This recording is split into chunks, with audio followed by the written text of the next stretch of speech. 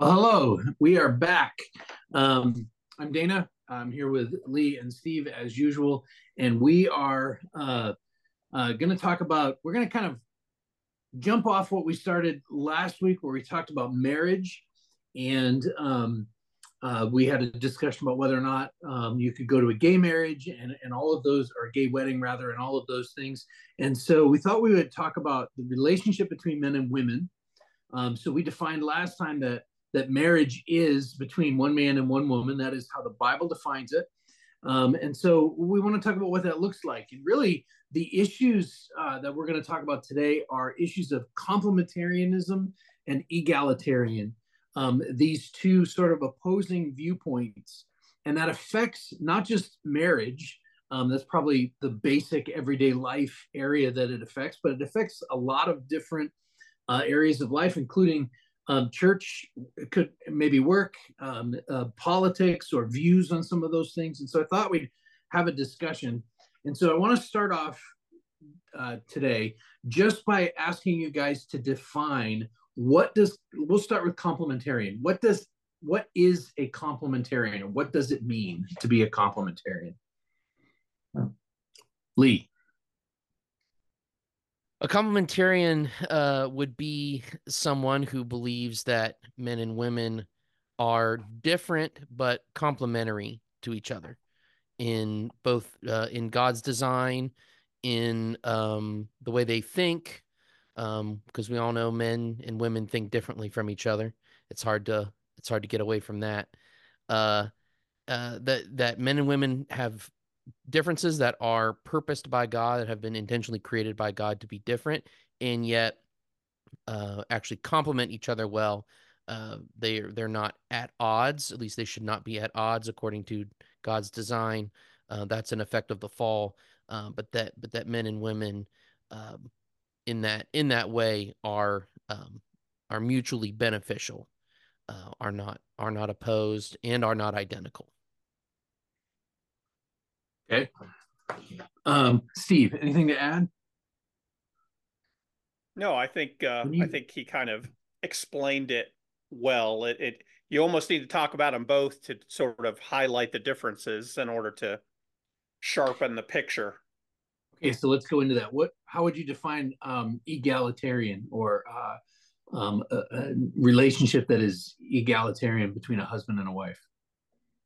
So egalitarianism is the thought or the belief that there's, apart from the undeniable anatomical differences between male and female and man and woman, man and woman are without distinction in uh, certainly value, and complementarians would affirm that for sure. But not just value, but they are in many ways almost interchangeable parts in terms of role, function, responsibility, the parts that they have to play in the family and church and government and society. There should not be any distinction. You're not called to be different things, distinct from one another in any way by God or anybody else. And all of the historical differences we see when it comes to what we might call traditional sex roles between men and women, that's all a result of the fall. That's just curses upon humanity manifesting themselves. That's never what God intended. And part of being redeemed is to wash all of those distinctions away so that it's just, like I said, interchangeable parts, essentially. So Amen you and a use that. women. What'd you say? Amen and a women. Stop it. They're not interchangeable. so, so, I'm so gonna be you on use that permamute now. phrase, interchangeable parts. If men and women are like interchangeable, so it doesn't matter what dad teaches, it doesn't matter which mom teaches, right? It doesn't matter. The logical conclusion, I'm kind of jumping ahead here, but the logical conclusion is it doesn't matter if you have two dads and two moms, or a dad and a mom, right? If they're interchangeable, it doesn't matter if you have two of the same.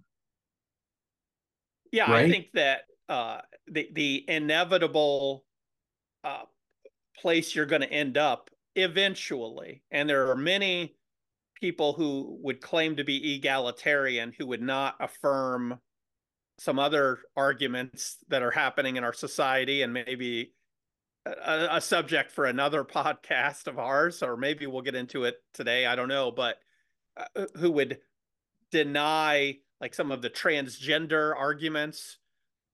But I do think that you're already on the slippery slope to get there. You might not get there for a year or 20 years or 50 years or whatever, but as soon as you say, well, there really isn't any difference between men and women, then now you're introducing some confusion in what that even means to be a man or a woman. And what, if there's not certain things that you were designed by God to fulfill and to do and a part to play in family, church, government, society, whatever it may be, if it doesn't matter, then you've already begun to blur the lines and you're headed to some strange places that are for sure not. I think you're already in biblically indefensible territory. I think we would all say that, but you're headed to places that are just are anti-biblical. They're not just Yeah. unbiblical. They're hostile to the truths of Scripture.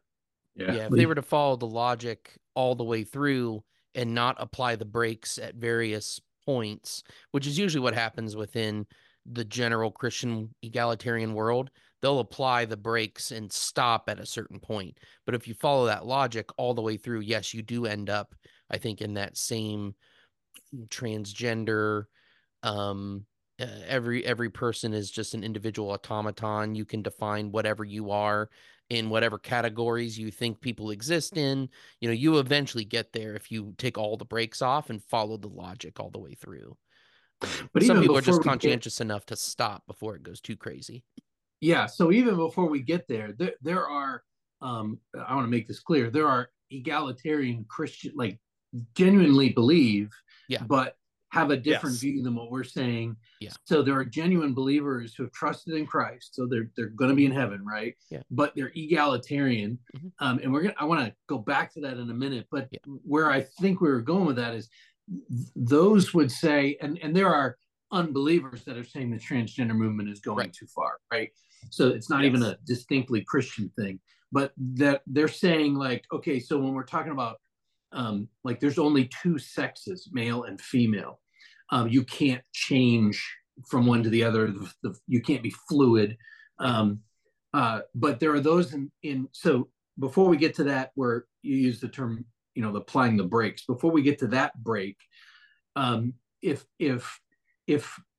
man and woman, or husband and wife, or mom and dad, if they are completely equal, right? So mom says everything dad can do, I can do better, right? So if they're completely equal, then it doesn't matter.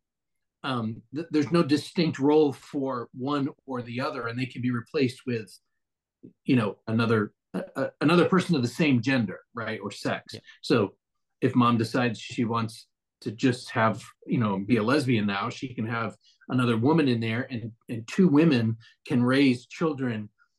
This is the argument. They're saying two women can raise children just as effectively, or two men just as effectively as a husband and wife, right? Or a man and a woman can. And so it naturally leads to that. Not in every case, obviously, but that's sort of the trajectory that the argument goes, right? Okay. Yeah, And I it think begins. Oh, sorry. Go ahead, Steve.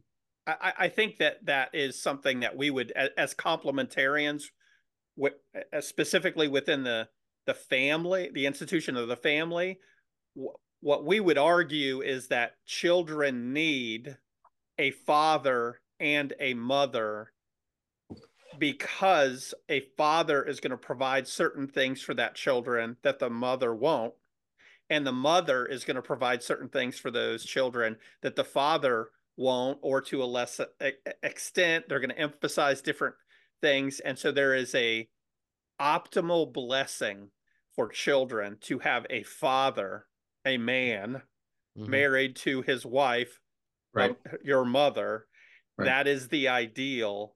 And the idea that, well, actually, you don't even need a man in the house at all, or you don't need a mother or a woman in the house at all, isn't the ideal. And I don't think that's a hard argument to make now that we've tried this experiment with that as Yeah. an American culture. Like, you can point out where things don't often don't go well with either one out of the picture.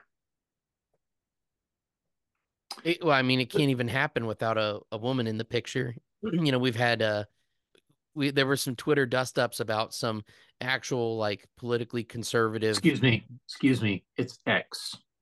Oh yes, sorry, X, formerly Twitter. No, Lee's you don't old have to say that school. anymore. It's just X.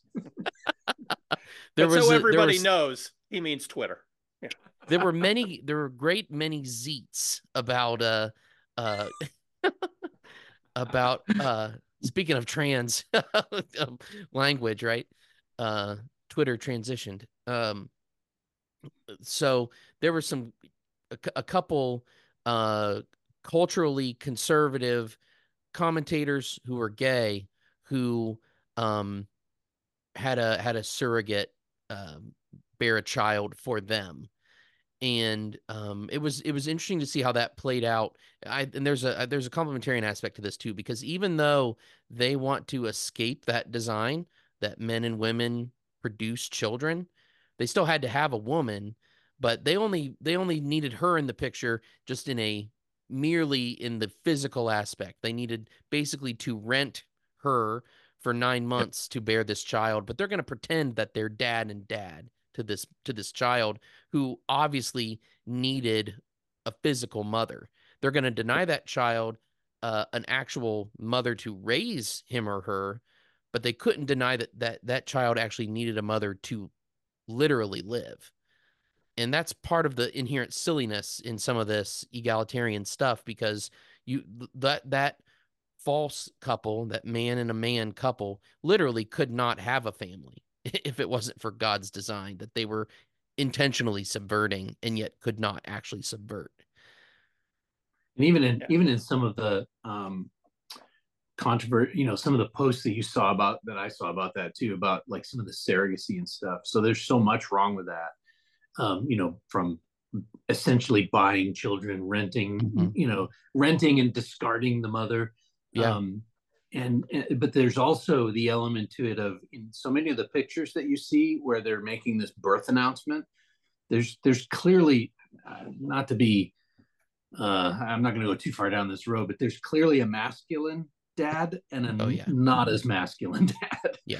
Like they purposefully do that often. That's like, mirrored in lesbian present couples themselves too. that way. Yeah. What's that? That's mirrored in lesbian couples as well.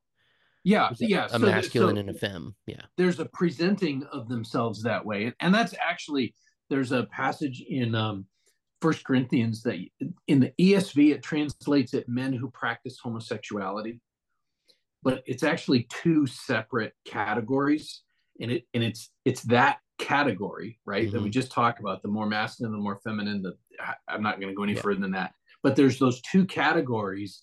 That's actually what happens is you have one who takes on the role of it's not really even a mom, but the mother figure, the more maternal, feminine style. And so even in our nature, like, even you can't escape it. Right, sinners know this, whether they were ready to admit it or not. They know that there's actually something to this, how God created us. So that's probably far enough down that road. To go back to let's get back to So I had a note. things. One of the things I wanted to mention before was just in regard to, we'll take it back to actual marriage, heterosexual couple that is egalitarian. They're going to deny the specific male and female roles. But even that isn't an across the board thing, because it kind of depends on what masculine roles the wife wants to take. And then that leaves whatever feminine roles she doesn't want to leave to the husband. And so being an egalitarian husband is going to look different depending on what woman he's married to. And it's going to be the same for being an egalitarian wife is going to look completely different depending on what husband she's married to. Although usually it's whatever traditionally male role she wants to have, she'll take, and then leave whatever traditional female role she doesn't want, she'll leave to the husband. So he follows her lead. Exactly. Yes. Which is a distortion we're saying. So we're coming at this from a complementarian point of view, right? We're saying that's actually a distortion of how God made male and female. He created them. Like, that's a distortion of how God made men and women. For the husband to sit back and wait for her to lead. That's a distortion. So let's get into that then. So the idea of, so we're coming at this from a complementarian point of view. We believe that the scriptures are complementarian, that is how God created Adam and Eve, right? That's how God created us. And a little bit ago, and we're sort of talking about family and parenting, but there's more realms to this as well. And so I want to touch on at least, I can think of 4 different realms that these things touch into. So home, so family life, we talked about that. Then there's the church, and we're all elders here at the church. So I want to spend a little bit of time on that. And then there's government. So these are the 3 realms of authority that God created, right? And it goes from closest to furthest away. So the closest or the tightest authority is going to be a family. That means the family has the authority to make the decisions for where you're going to eat tonight, where you're going to live, where you're going to go to school, those kinds of things. They have the most intimate authority is within the family. Then there's the church.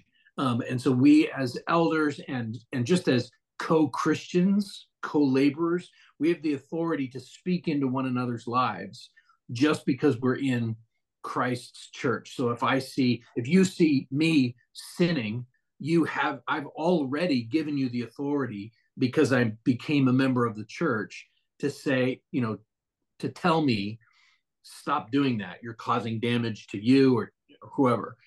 So you have authority. And our authority as elders, the church's authority is rooted in God's word. Actually, all of the authority is rooted in God's word, but we have a specific realm. So a dad can come to us and ask for parenting help or husbanding help or career decisions or whatever, and we can help them with those things, but our authority over them only goes so far, right? I can't tell you guys what you are to do for work.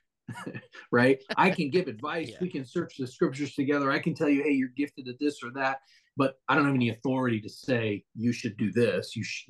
Steve, you should go back to work and be a cop in Dublin or something. Like you should just. I don't have any kind of authority. I'm glad you say that, because there are actual churches in our area that have pastors that think they can do that, and they exercise that power over people, lord it over them.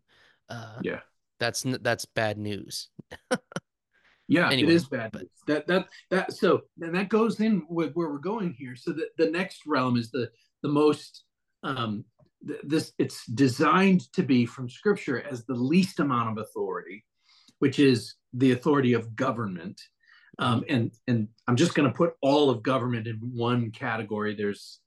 It goes, there's the close government, so the local all the way out to township, county, Washington, D.C. Federal, but the government doesn't have authority to tell you what you can eat. The government doesn't have the authority to tell you what time you need to go to bed, or what kind of job you can have, or what kind of car you can drive. They don't have that authority.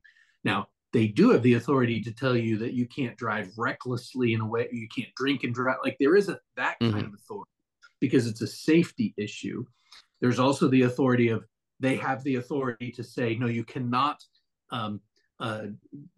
discipline your children by beating them to death, or by, abusing them. Like they do have that kind of authority. I've been writing to my state senator all about that. We're going to get that overturned. Okay. So when we're talking about these realms, there's one more that might touch on this, and that is work or employment. So when we talk about complementarianism in home, church, government, and even work, what how does our view of God's intention for man and woman, how does that fit into those realms? So that's kind of a broad question. Let's start with we've already kind of talked about home. Let's move to church. We can come back to home if we need to, but let's move to church. How has God created man and woman, male and female, to work within those roles within the church?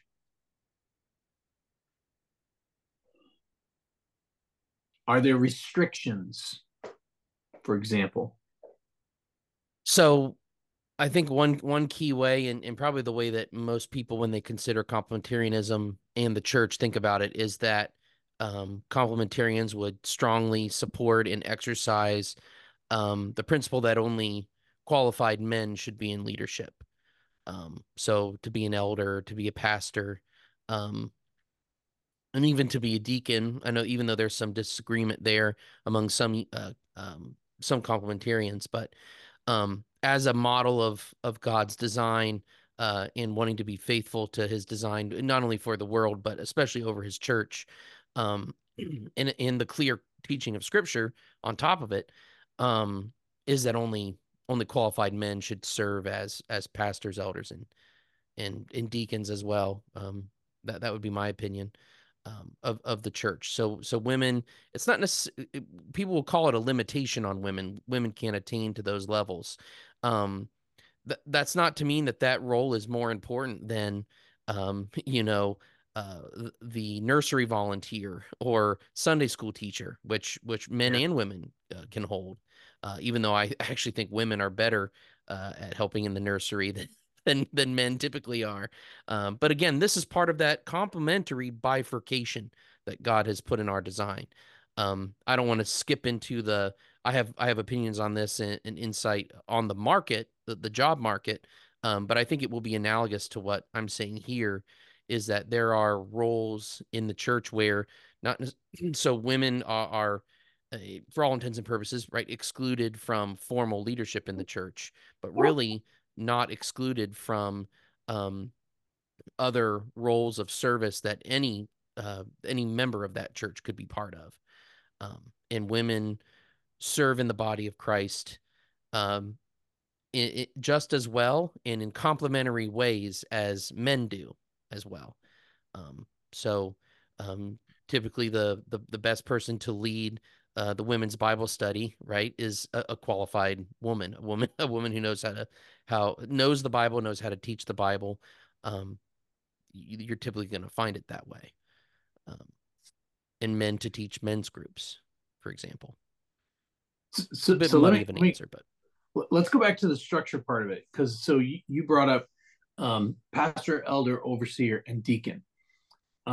So our stance is that pastor, elder, and overseer are all the same office, right? That's the stance of our elders.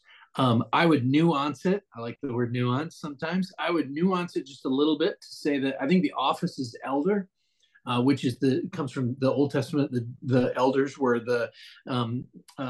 they were literally the older men in the community, and they would sit at the city gates and judge. They would rule their locality. And so that's where that idea comes from. An overseer in the older, like in King James, it's usually translated bishop. It's episkopos is the Greek. That is the same role. Overseer comes from the Greek culture. But I like, from the imagery in English, I like the idea of the elder being the office. That's what all three of us are, plus we have a couple others. That's our office. Overseer are the guys that, so I'm just making this is a real nuanced like distinction. Overseer are often, they're elders, but usually they have a full-time job elsewhere. They're not doing it professionally. They're not, not pastors. They come in. They're not as they're not in the trenches every single week, right? They have full-time jobs, other responsibilities, and they often come in and help make big picture decisions with the same authority as their elders, so with the same authority as everybody else. But they often come in and I might say, okay, here's an issue that I need some help with. We do this every month, and the guys will help provide oversight to the church. I like that imagery. And then the pastor is usually used as either a gift, like in Ephesians chapter 4, or it's used as a verb to shepherd the flock of God. And so I'm an elder in the church. Um, uh, I have the gift of pastoring. I've been given to pastor the church, and it is my response. It's what I do. It's my responsibility. So I wanted to make that distinction because I think that comes into the discussion when we start saying that it doesn't matter if men are if men and like anybody can be an elder, man or woman. Um, when we start bringing in egalitarian thought, well, let me ask it this way: where does that come from? Do you guys know? Where The does what come idea from? the idea that so in First Timothy and in Titus, Paul makes it really clear that elders are men. It's even almost understood. They are to be the husband of one wife, keeping their families in order, those kind of things. It's very man, or it's very masculine, just in how he's describing it. And so, where do egalitarians, where do they get? Well, even though it says that, we don't really think it means that. We think anybody can be an elder. Do you know? I think one of the places they will sort of plant their flag is they will talk about things like, I feel called, I have the ability, I Okay. have so and I think I think you guys would agree with this. We're not arguing as complementarians that you like don't have any ability to do things that the Bible says are reserved for men. Mm-hmm. But we're also saying that's not the issue. Yeah. That's the question is that this does not hinge on who feels called to do this, who feels like they'd be really good at this. If I feel like I would be good at it and I am, therefore I'm allowed to do it, is asking all the wrong questions. That's I think we would respond to that way. So we're not denying that in the same way within the family, and when we talk about uh, headship and within a marriage, it's not because of all the men's superior, larger brains helping out the stupid women. That's not the case. Like you maybe the wife is actually quite much brighter than her husband. This isn't, you're asking the wrong questions. That's not, we're not talking about that. We're talking about God handing down, because he has the authority to do this, certain roles which are consistent with how he designed his creations. And we are to submit to those roles and live in accordance to those. Not that, but I think I can do it. And very often the rationale for many things and that are turn into hot button issues in our society are, yeah, but I think I can do it. I want to do it. And so therefore it's legitimate. And if you tell me I can't, you're the real evil one. Yeah. And we get way off the rails on that. And I do think a lot of egalitarian arguments are going to come down to, yeah, but I can preach. We all know women who are very effective teachers, and the Right. Bible actually does carve out a place for the older women to teach the younger women. Doesn't eliminate any possibility of that. but it, Right. it gets back to authority within the church. And the Bible, any sincere reading of the Bible makes it repeatedly in many places clear that authority in the church and these offices is reserved for men. So you hit on something there, in the whole idea of, I feel like I'm. They might not even use the word feel, although that's what they're really saying. I'm gifted at this job, preaching. Okay, I'm gifted at preaching. I'm gifted at leadership. Therefore, I should be able to do this. The Bible says that it's an office for men. So what we're doing is elevating my thinking, my what I feel like, or my my own ability and experience over what Scripture says.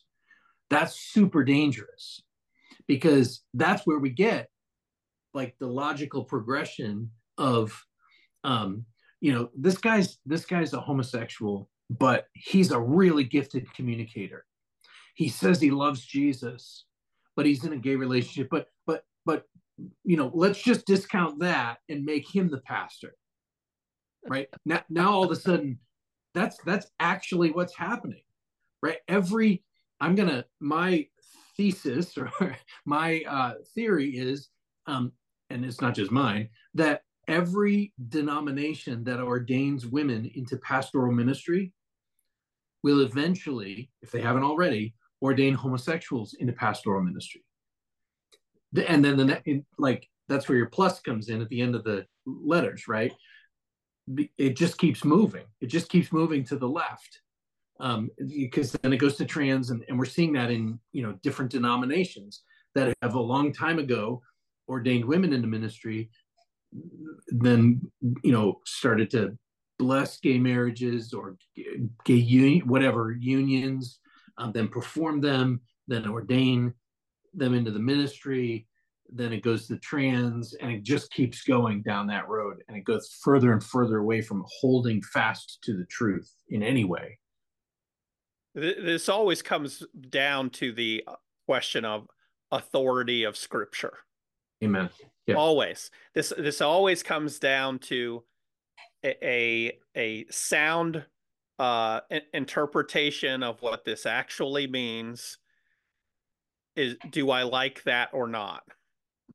Right. And am I willing to graciously, joyfully submit to that or not? Does God even have the right to tell me I cannot maintain one family in Columbus, Ohio, and another second family in Louisville, Kentucky, even if I'm really good at it? Dad, Right. the traveling salesman, actually is a really good, gracious, attentive dad and romantic husband and all those other things, a great provider. What if I'm really good at it? Well, the question comes down to, does God have the right to say, no, you're not allowed to do that? Right. And oftentimes our answer is, God, who do you think you're talking to? I'm going to do whatever I want. Right. And we would say, that's some dangerous territory, dude. You might not want to do that. A part of the error too, not only, the sola feels kind of thing that we're talking about. It's also, to borrow from C.S. Lewis, I think a bit of chronological snobbery too, and just general Mm-hmm. progressivism, meaning, we're in the modern world now. It's 2024, and women still can't be pastors in every denomination of the church. We've got to fix this. Right. And so there's this appeal to, well, we're modern people. We should be better than people were in the past. So let's go ahead and start being better than them, in our way, the way that we say is better. Right. And I something that's so crucial for a lot of things, but for this as well, is the fact of the created order of to a certain degree, natural law. To go back to the creation. So many of these things are rooted in creation. And I could go on for a whole episode about truths of our lives that are actually rooted in creation. But Mm. this is one of them, that uh, male male headship, in the shirking of male headship coming with curses is basically the story of Adam and Eve falling in the garden. And Yeah. so, I think we certainly would do well to heed that error, even though we're already living under that curse. But we should recognize God had an a particular intention for men to lead, and women to follow and to help each other. Yep. Actually, to be help. Adam needed a helper. He needed a helpmate. And we've lost that in these egalitarian battles. And we've lost the idea of men having to take responsibility and actually lead in their marriages, in their families, in whatever sphere that God's placed them as a leader. They need to actually lead and not, maybe to quote former President Obama, to lead from behind, to be standing behind people. They're marching forward. I'm not really following them. I'm just leading from the rear instead of from the front. In the rear with the gear. Yeah. I that if that is like the snapshot of the modern world, is that very thing. Stick the men in the back, make them think they're leading, but the women are gonna bring things forward and into the fair modern world, right? Well, that's the way. I know we probably harp on this. Maybe we've talked about it before, but that's the way that like pop culture presents fatherhood or husbands. Is mom's actually the one in charge. Dad Yeah. is kind of the buffoon, the Here's class another clown. beer. Go watch TV. Right, right, We'll right, solve the family problems. right. Yeah, and dad And there just sort of. there are dads that function that way, Oh, sure. and And there are, that's and there are, sinful. and there are moms who are really good at like Hmm. running things, right? Yeah, That those dads need, like she was created for him, but the yeah. whole idea of just dad's a buffoon and he's just going to be in the Hmm. recliner with a beer while mom takes care of everything. That's not the way that God designed um, the marriage to look like, and it's not the way God designed the church to look like either. Yeah, You know, right. the role of the elders, pastors, overseers, elders. The role of the elders is to tend my flock, feed my sheep, feed my lambs, right? Like Mhm. care for the flock of God that He has entrusted to us. So the shorthand that people use is lead, feed, and protect. Like that's our job as elders. It's not my wife's job. She helps me. She talks to a Hmm. whole bunch of people at church, and Hmm. on Sunday afternoons we debrief. Who did you talk to today? I talked to this person. This person. Mm-hmm. Like I'm Yeah. sure like that happens all the time. I get information like if I need to know something about someone, right? So somebody's struggling with something, and maybe they talk to one of the elders' wives, and then she tells her husband, and Steve tells us like, hey, we need to help these people. That's essential, because there are people who are not going to talk to the men, but they'll tell our wife something, or they'll tell other ladies in the church who want to be sure that they get the help that they need, the shepherding that they need. And so that's how it's supposed to work. That's how it was designed to work.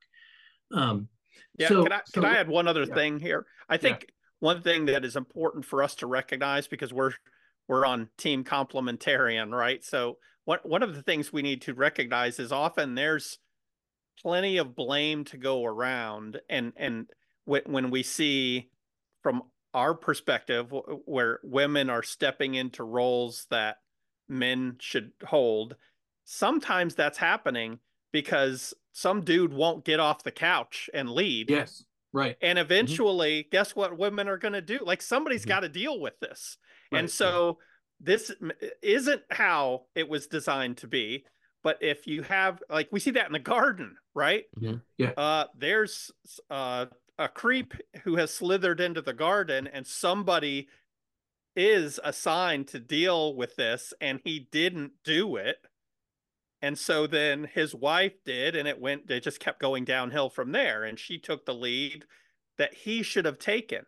So now it's not always that. I mean, sometimes it's more complicated than just, oh, these women are elbowing the guys out of the way who are just sincerely trying to do the right thing. That could happen sometimes too. That could be what it is. But sometimes it's just some negligence on the part of the fellas. And then eventually someone has to deal with the crisis or the mess or whatever. And now we've got the roles reversed all of a sudden. Well, if you look at the history of it, that's exactly what you're saying. So, by and large, I'm sure there's examples outside of this and further back in history, but by and large, this has not been that big of an issue since like the early 1900s, and that's when we started to see you start to hear a little bit more about women preachers, women evangelists, um, and really, if you look at the roots of it in these denominations that are now fully egalitarian, it started where you have um, a woman who is a gifted teacher or at least public speaker. Amy Semple McPherson. There you go. A good and persuasive, not good. Well, a good public speaker, persuasive personality. Didn't have a good handle. Knows how to ride a motorcycle. Yeah, doing all the things, right? Is able and apt to step up and lead. So you have in several, I don't know so much about her case, but in several cases, you have the guys are just not doing, they're just not even coming anymore.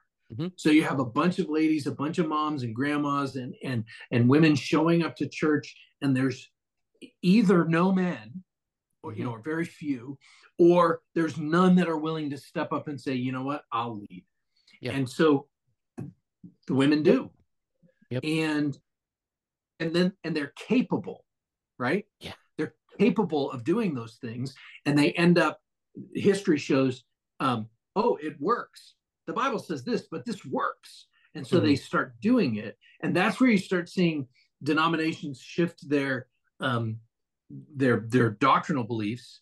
And now you're starting to see ordination of women and all of these things, like not just in the local church where it works, but you can grow up and become a pastor, right? Little Susie or whatever. And so they're going to seminary and like learning, and it becomes a career path.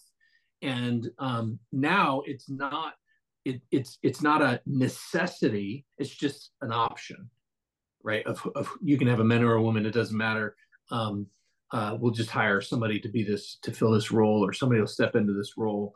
But it started off as a need that men were failing miserably to meet, and so it's sort of like, this is not a crude analogy, but it's sort of like, let's say a widow, right?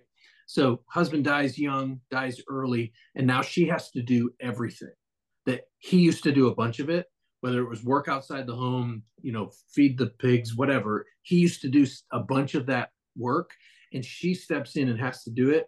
And over a lifetime, we've all known grandmas that have had to do this and have been really good at it. Like they thrived, even though it was not as God intended. They did that job. That was not what God intended for a marriage to be. That it was disordered in that he had died, or left or whatever, but it was disordered. They stepped in and did the job. Lee, you were going to say something. No, I was agreeing with you.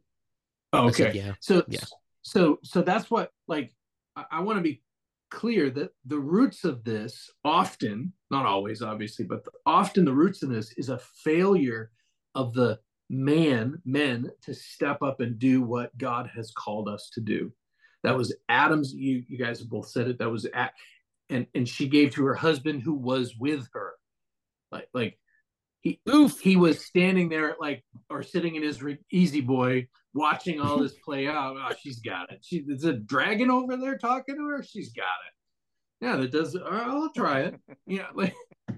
Why not? French. Okay. Right.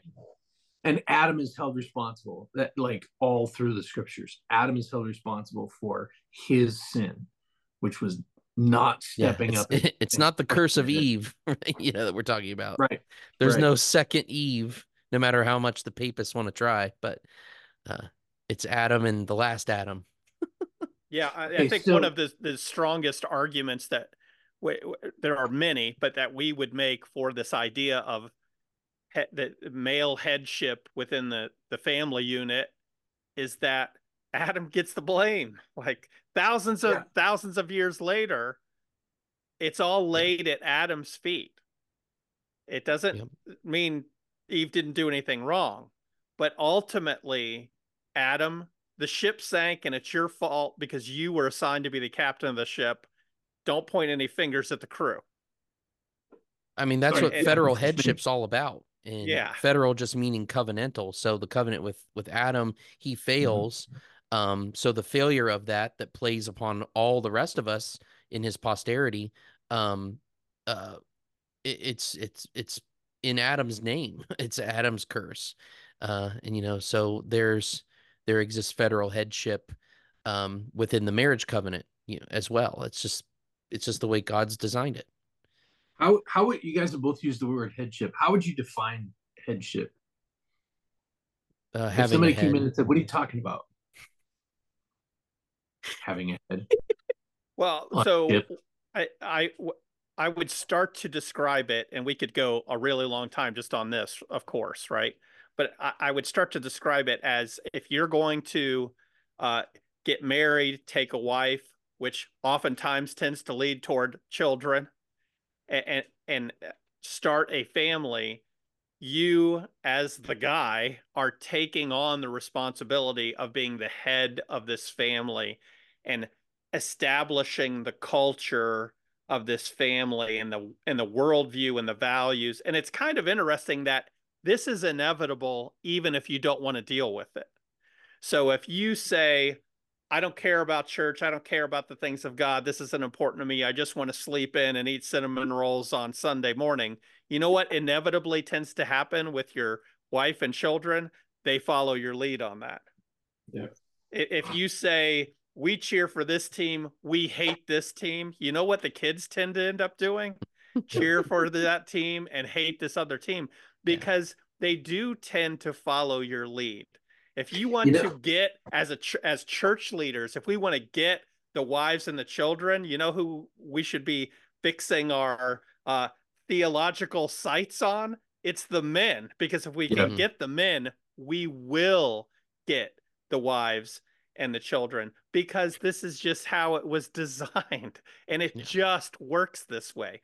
So the headship is in some ways just hardwired into humanity in an undeniable way, and just shirking it off actually doesn't even get you out of it. It still works. Yeah, that so statistically, that whole idea of reaching the men. I remember when I started at the church, somebody asked me. We used to have a big Awana program, and they used to, like, back in the old days, they would talk about how, oh, we would have, a couple hundred kids every, I think it was on Wednesday nights, and or 100 and something kids, whatever. And that's a lot of kids, and especially we're pretty small. Back then, we were a third of the size we are now, and uh, I remember like thinking, where are they?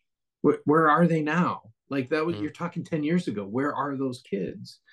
And statistically speaking, I don't remember the percentages, but lots of church outreach programs are aimed at children, like Awana type of programs. Those are good programs. Those are fine. They're teaching scriptures, all of that. But statistically speaking, you will reach the entire family for Christ. It's in the single digit percentage wise. It's small amount of people will actually reach the entire family. It's a little bit bigger if you can reach um, like teenagers. It's a little bit bigger if you can reach moms, but if you can reach the dad, it jumps exponentially. If a Yeah, if a dad comes to church and puts his faith in Christ, it's like 75% of the time. It's large. it's Um, huge. the Yeah. rest of the family comes and also accepts Christ, and that just like you can't get away from that, which goes to what Steve was saying. So, for Um, whatever, what I have like three thoughts going through my head at one time. So it's no wonder that the world wants especially to keep men out of church, right? Right. Uh, all of the best dad TV happens early, either Sunday morning or early enough in the afternoon that if he does go to church, he's only thinking about what's happening on TV later in the Yeah. day, Actually, or sporting events, whatever other activities. The world seems to want to keep men at home on Sunday. yeah. I don't Yeah. think that's by accident, by any means. We are coming up on Super Bowl Sunday after all. There's going to be a lot of men in the world that are blocking off that entire day and devoting it to that one television event. Um, I don't believe in coincidences. I don't think the enemy does anything by accident.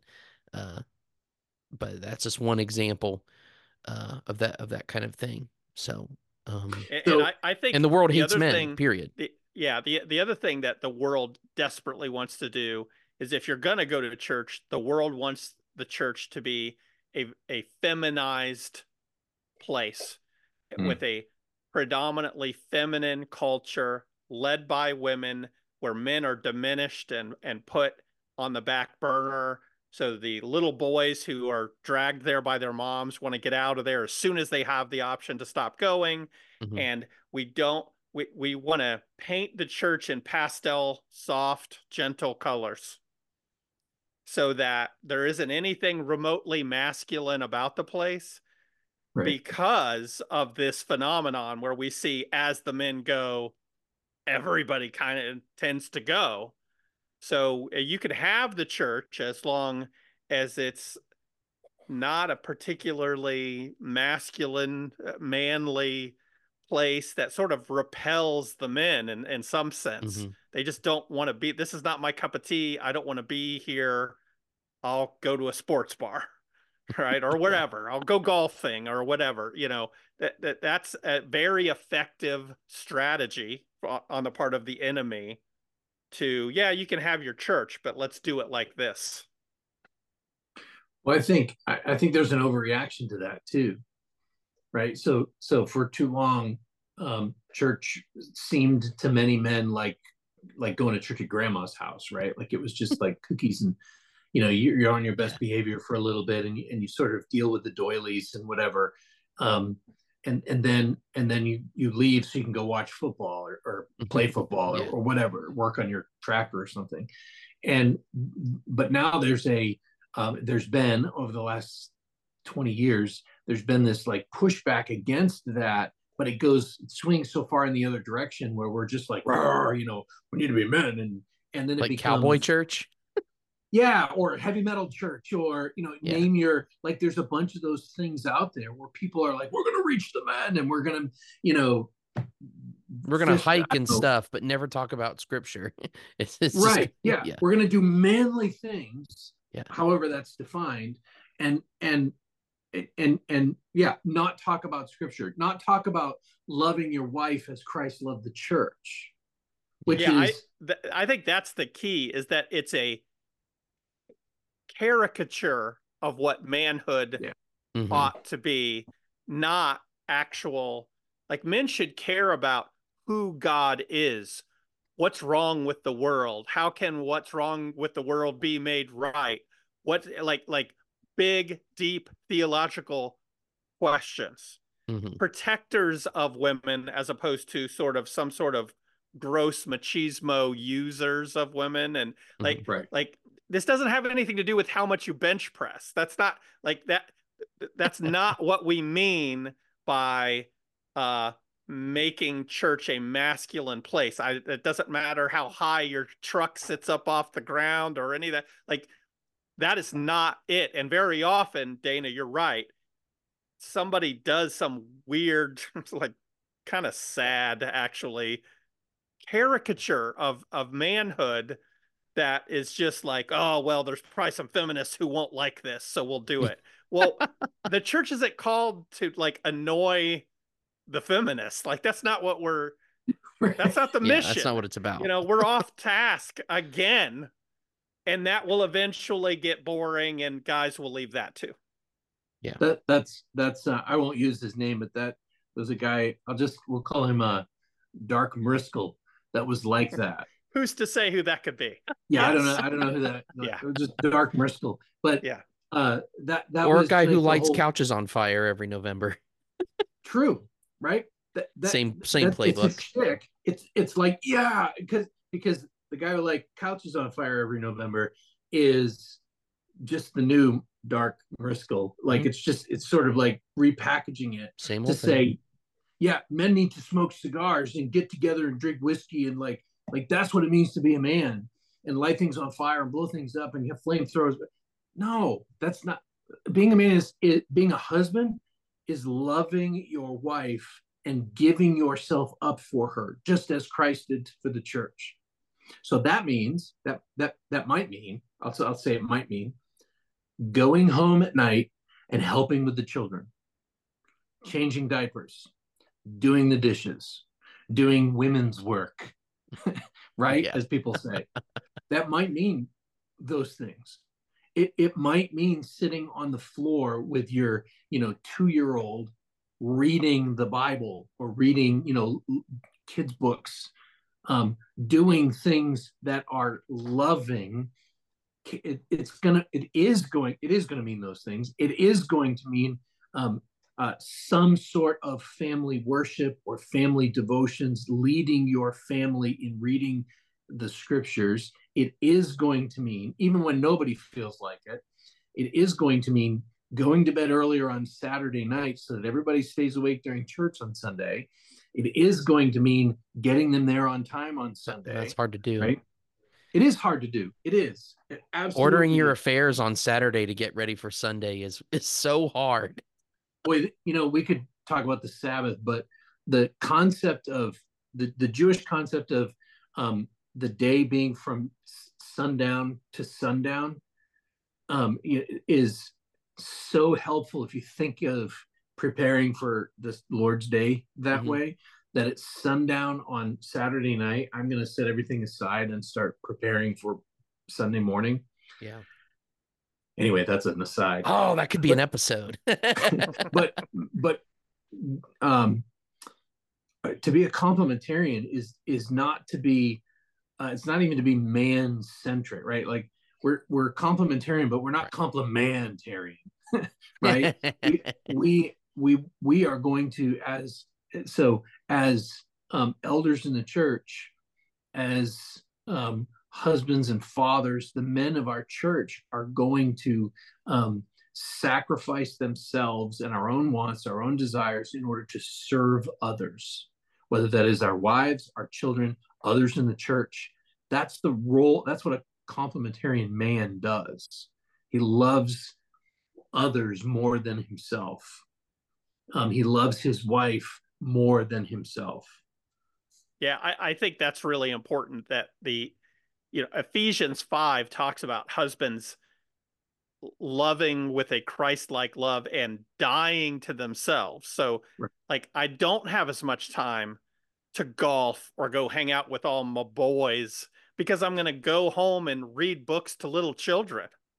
Right. Or I'm going to go home and help with the laundry, or I'm going to go home and do these things for these people who are bound to me and I've covenanted with and am committed to. And now I'm going to set aside all the stuff that I'd like to have and do that I would find amusing and would really like to play at because children need their father, or my wife needs her husband, because this is what we're saying when we say manliness. Yeah. Right. Like that's what we mean by that.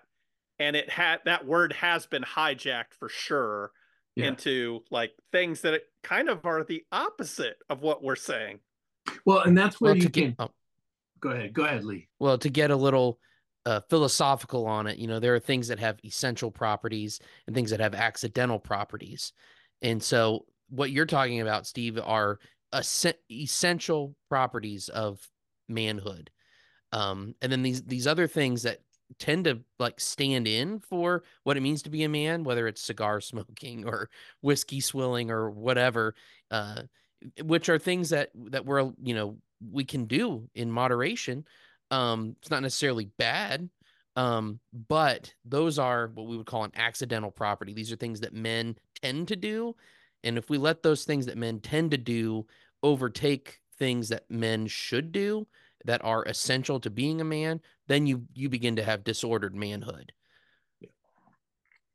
Yeah, and I think it also this if this is what, so all that we've just been talking about, if that's what manhood is supposed to look like, if that's what complementarian is supposed to look like from a man point of view, right? And I boiled down your definition, Steve, of headship. There were a couple of words that you used that stood out to me. One was responsibility, and the other was blame, which is sort of the The opposite negative. end of Yeah. responsibility, right? Yeah. So if we're going to if we're going to lead our families, love the church, serve the church, serve our families, if we're going to be complementarian, we're going to take responsibility. Not like Adam, who did not take responsibility, but took the blame, right? The blame was cursed onto, like, it was his responsibility that he didn't take. We're going to take the responsibility. We're going to take the responsibility for our families.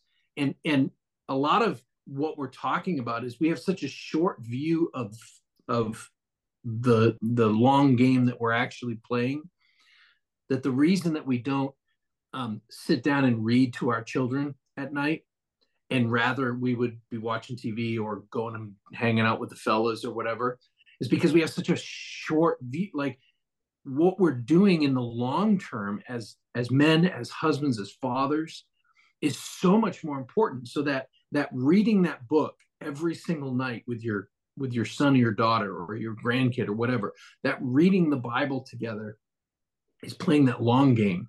Your family will look completely different 25 years from now than it looks now, because you read the Bible together every day, versus how it will look 25 years from now if you sat on the couch watching TV every night at 6 p.m., right? Or went out with the fellas, or, went to poker night and did some manly thing. Sitting down and reading with your family, that's going to change your life. It just doesn't happen in one night. It happens over a lifetime. Okay, so that's kind of a off topic, but some of what we're talking about here and some of the pushback that we get as complementarians is that when men feel like they need to be in charge, they will say, that leads to things like abuse of authority. It leads to domestic violence in some cases, or spousal abuse, right? It leads to those things. What is your argument against that? Do you have an argument against that? Well, I think one of the things, Just so let's one? recognize something about the nature of authority in a sinful world. So we could talk about male headship in a marriage and in a family. We could talk about pastors, teachers, the police, government officials, like, pick your authority. In a sinful world, we won't have to look long to find someone misusing the authority. Sure, And the right. and the and the grosser and more horrific the abuse, the more we're going to hear about it. Right. The more it's going to be publicized, because uh, it's terrible, and it also serves the purpose of undermining the idea of authority at all. And if we're honest with ourselves, none of us, like, are super in love with the idea of someone being an authority over me, right? I don't, like, there's some Sure. part of us at least that kind of likes, I don't want anybody telling me what to do. I don't want somebody to have any, in any sense of the word, any sort of authority over me. We're And all anarchists so, deep down yes, inside. well, we want to be autonomous, Yeah. to include with God, Yeah. Right. but that's a broader discussion. So so when we talk about, for example, headship within the family, and being and loving with husbands loving with a Christ-like love, part of what we would all say is constitutes biblical manhood is being a protector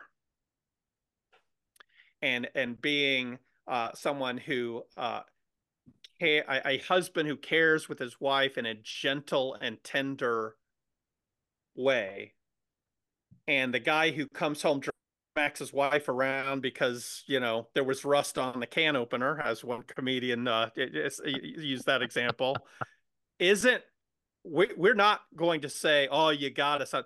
We're not going to take ownership over that in any way. We are going to rightly point out that is not what we're talking about when we say headship.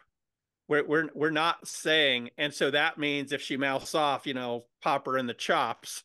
That is not what we are talking about here. We're talking about being a protector as opposed to an abuser. Yeah. And just because, yes, there are ugly, awful examples of that, doesn't mean, well, we just discard the whole thing. Yeah, so you could argue that if, well, it's more than an argue. We could say that those who are abusers, whether it's an abuse of authority within the church or in a family, domestic violence or something like that, that they are actually not, those are men who are not doing what God has called them to do. They are serving themselves and not those that God has put under their, given the responsibility for. You are responsible to, like you said, to protect your family. And that might even be from I'm responsible to protect my wife, my children from my sin. Right. I am really bad apart from Christ, right? I'm totally depraved apart from Jesus Christ. And so I need to protect, probably even first and foremost, now that makes me sound like I'm a monster, but I mean, without Christ, right, we are. Yeah. And so I need to first and foremost protect my family from whatever the sin is that easily entangles me, whether that's laziness and an unwillingness to go out and get a job. I have to protect my by getting up and going to work, right? We have to protect our families. So I would argue that when people say, that's just a grab for authority, that complementarians are obsessed with males being in charge, with men being in charge, I would say, no, that's how God created us. And it's a constant dying to self. And if we are constantly dying to self, then we're not going to be obsessed with authority. We're not, because so there's a sobering verse, Hebrews 13, tells, so the preacher of Hebrews there tells the church or the Hebrew people to submit to the elders of those who taught. It says those who taught you God's word, and the context is clear. It's the elders. Submit to your leaders, those who taught you God's word, for they keep watch over your souls as those who will give an account. That is sobering. That isn't just simply submit to your leaders because I said so. It's submit because they're going to give an account for how they shepherded you, what they taught you. That should be sobering. And it should make godly elders run to Christ for help instead of our flesh and our own desires and desire to make a big church. What I want is 1,000 people. That's 1,000 people in your church that you have to give an account for before God. Do you really know what you're asking for? you big was it like all I can think of is Stephen Furtick, like these pastors, multi-site people. They just want these giant churches, and it kind of becomes built around their personality. That person is going to give an account for so many reasons, so many ways that they shepherded the flock. Is that really what you want? In a lot of those cases, for people he's never met and does not know and could not pick out of a lineup. Right. And may not Right. care to know. Right. Actually. Right. Right. People who couldn't even get an appointment to sit down with him a year from now. Now, I agree with that. And I want to be That's careful. a little. I want to be just careful in one thing. There are faithful pastors of large churches that don't know everybody. Like, think of Spurgeon, right? He didn't know everybody at the church, or Martin Lloyd-Jones, or there are some that are living that are faithful and don't know everybody at the church, but they're faithfully teaching God's word. So Spurgeon, faithfully teaching God's word. He's going to be held to account for that. And like but he also shouldn't be alone. The plurality of elders is right. That's right. There's got to be some elder who could pick them out of a lineup. Right. So you go to John MacArthur's church in California, and there's no way that he can know 20. I don't know how many people, thousands of people. Right? He's up front. He's preaching. You can on Sunday nights. You can go down and meet him. That's kind of the extent of it, though. It's just no way. But there are a whole bunch of elders and teachers under him that are doing the shepherding. You go to a big mega church where it's just all about the personality, and you're just watching a show. That's it. You're not. You might have friends there that'll help you, but you're not going to be shepherded. It's the same as going to a concert. You're not getting any. You're not getting any performance, and no one's caring for your soul. Right. That's what we're saying. That's going to be a problem. Yeah. Well, and I think the common denominator here is being God-centered in all of it. So loving God primarily and wanting to honor God as you continue in your sanctification is going to lead you to decisions that might confuse the world. In fact, probably should confuse the world. One of those is taking that church leadership responsibility seriously, which is why we critique some of these guys, because they appear to not take it seriously, likely do not. We would criticize that husband lording his headship, his God-given headship authority over his family, lording it over them with cruelty. We would judge that person. We would confront that person if he were in our church, right? There would be steps taken, because that is also not evidence that he's loving God along with loving his family, because he's not honoring God's good design for the man being the head of his family, because he's misusing that authority. He's not loving his family as Christ loved the church. He's not in any way mirroring what Christ has done for us, is not putting that forward and teaching his children well by example in that role. And so it's not like if you're a complementarian only because you want to have complete control over the members of your household, you're not actually a complementarian, because the whole goal of complementarianism is to honor God in acknowledging his good design for the institution of the family, for the institution of the church, and on and on. And if we're not doing that, we've not only failed to be complementarian, we really are failing in our Christian walk, in our own sanctification, and we should repent, and we should seek to be restored by Christ, and to administer that authority that he's given us well, better than we have. I think you're onto something there, like that whole concept of, so you're not a complementarian if you're seeking your own, if you just want to be in charge and whatever. You're actually an authoritarian, right? And there's a caricature of the other side that would say that all complementarians are authoritarian. That's the caricature, and we're saying no. The role of a whether it's within the church or marriage, and those things are overlapping here. The role of the husband in a complementarian relationship, the role of the man, is to serve. It is Christ-like service, dying to self and serving others, wife, children, church, etc. But it is dying to self. It's not just being in charge and taking responsibility. So I have a bunch of more questions. How are we at with time? So over. We are so over.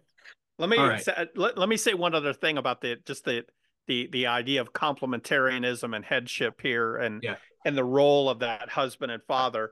So part of that dying to self is I'm going to establish a culture for the sake of people who are little children now, but will one day be husbands and wives and parents. And so in this house, I'm going to treat their mother a certain way. In this house, uh, my sons are allowed to play with each other in a way that they're not allowed to play like that with their sisters, because I'm trying to establish a culture and teach them something. Like when we say headship, we're talking about a guy leading in things that are looking 20, 40 years down the road. Like, that's your job, dude. Like, you should be thinking about these things and establishing household rules and culture for a reason. And then your Lord willing, your wife is gonna like support that. And hey, we don't do that in this house, and here's why, and all those things. So it's not how can I wring whatever I want out of this woman and these kids in order to like that's not that's something very different. Yep. So yep. So it looks like we're going to be at a two-parter because there's more. I think so. I pick up on some of that next time. So you want to bring us to the ladder, Lee? Do we have a ladder today? We do indeed. I'd be glad to start the first rung of the ladder. I'm recommending a short book. This is a collection of sermons by Lemuel Haynes. Might not be exactly a Reformed household name, but I have really loved his sermons. He was a pastor, a Congregationalist pastor during the American Revolutionary War. He's actually the first ordained minister in the United States, although it was before it was called the United States, so that's a bit anachronistic. He was also a black man, and was just phenomenal. Wow, how'd I get all blurry? Anyway, great. I love this little book. You brought up It's race. You brought up race. That's how it I got know, blurry. man. I Made it ruined awkward.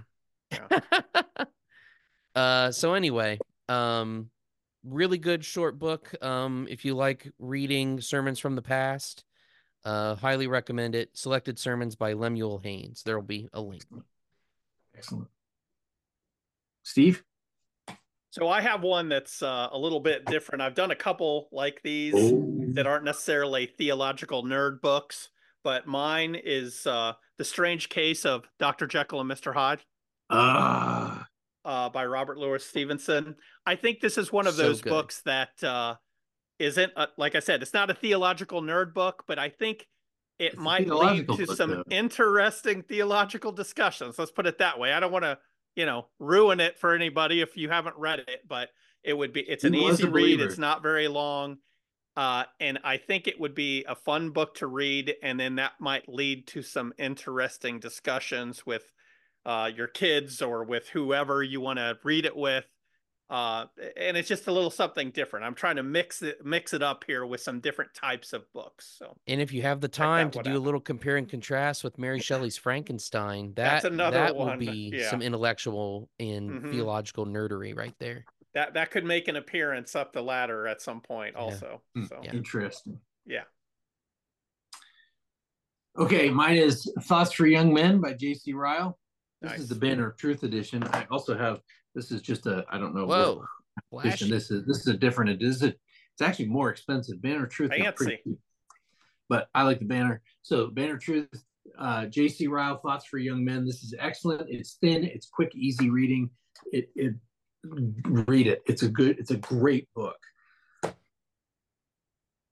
Cool. Lee? Well, the Lord bless you and keep you. The Lord make his face to shine upon you and be gracious to you. The Lord lift up his countenance upon you and give you peace. Amen.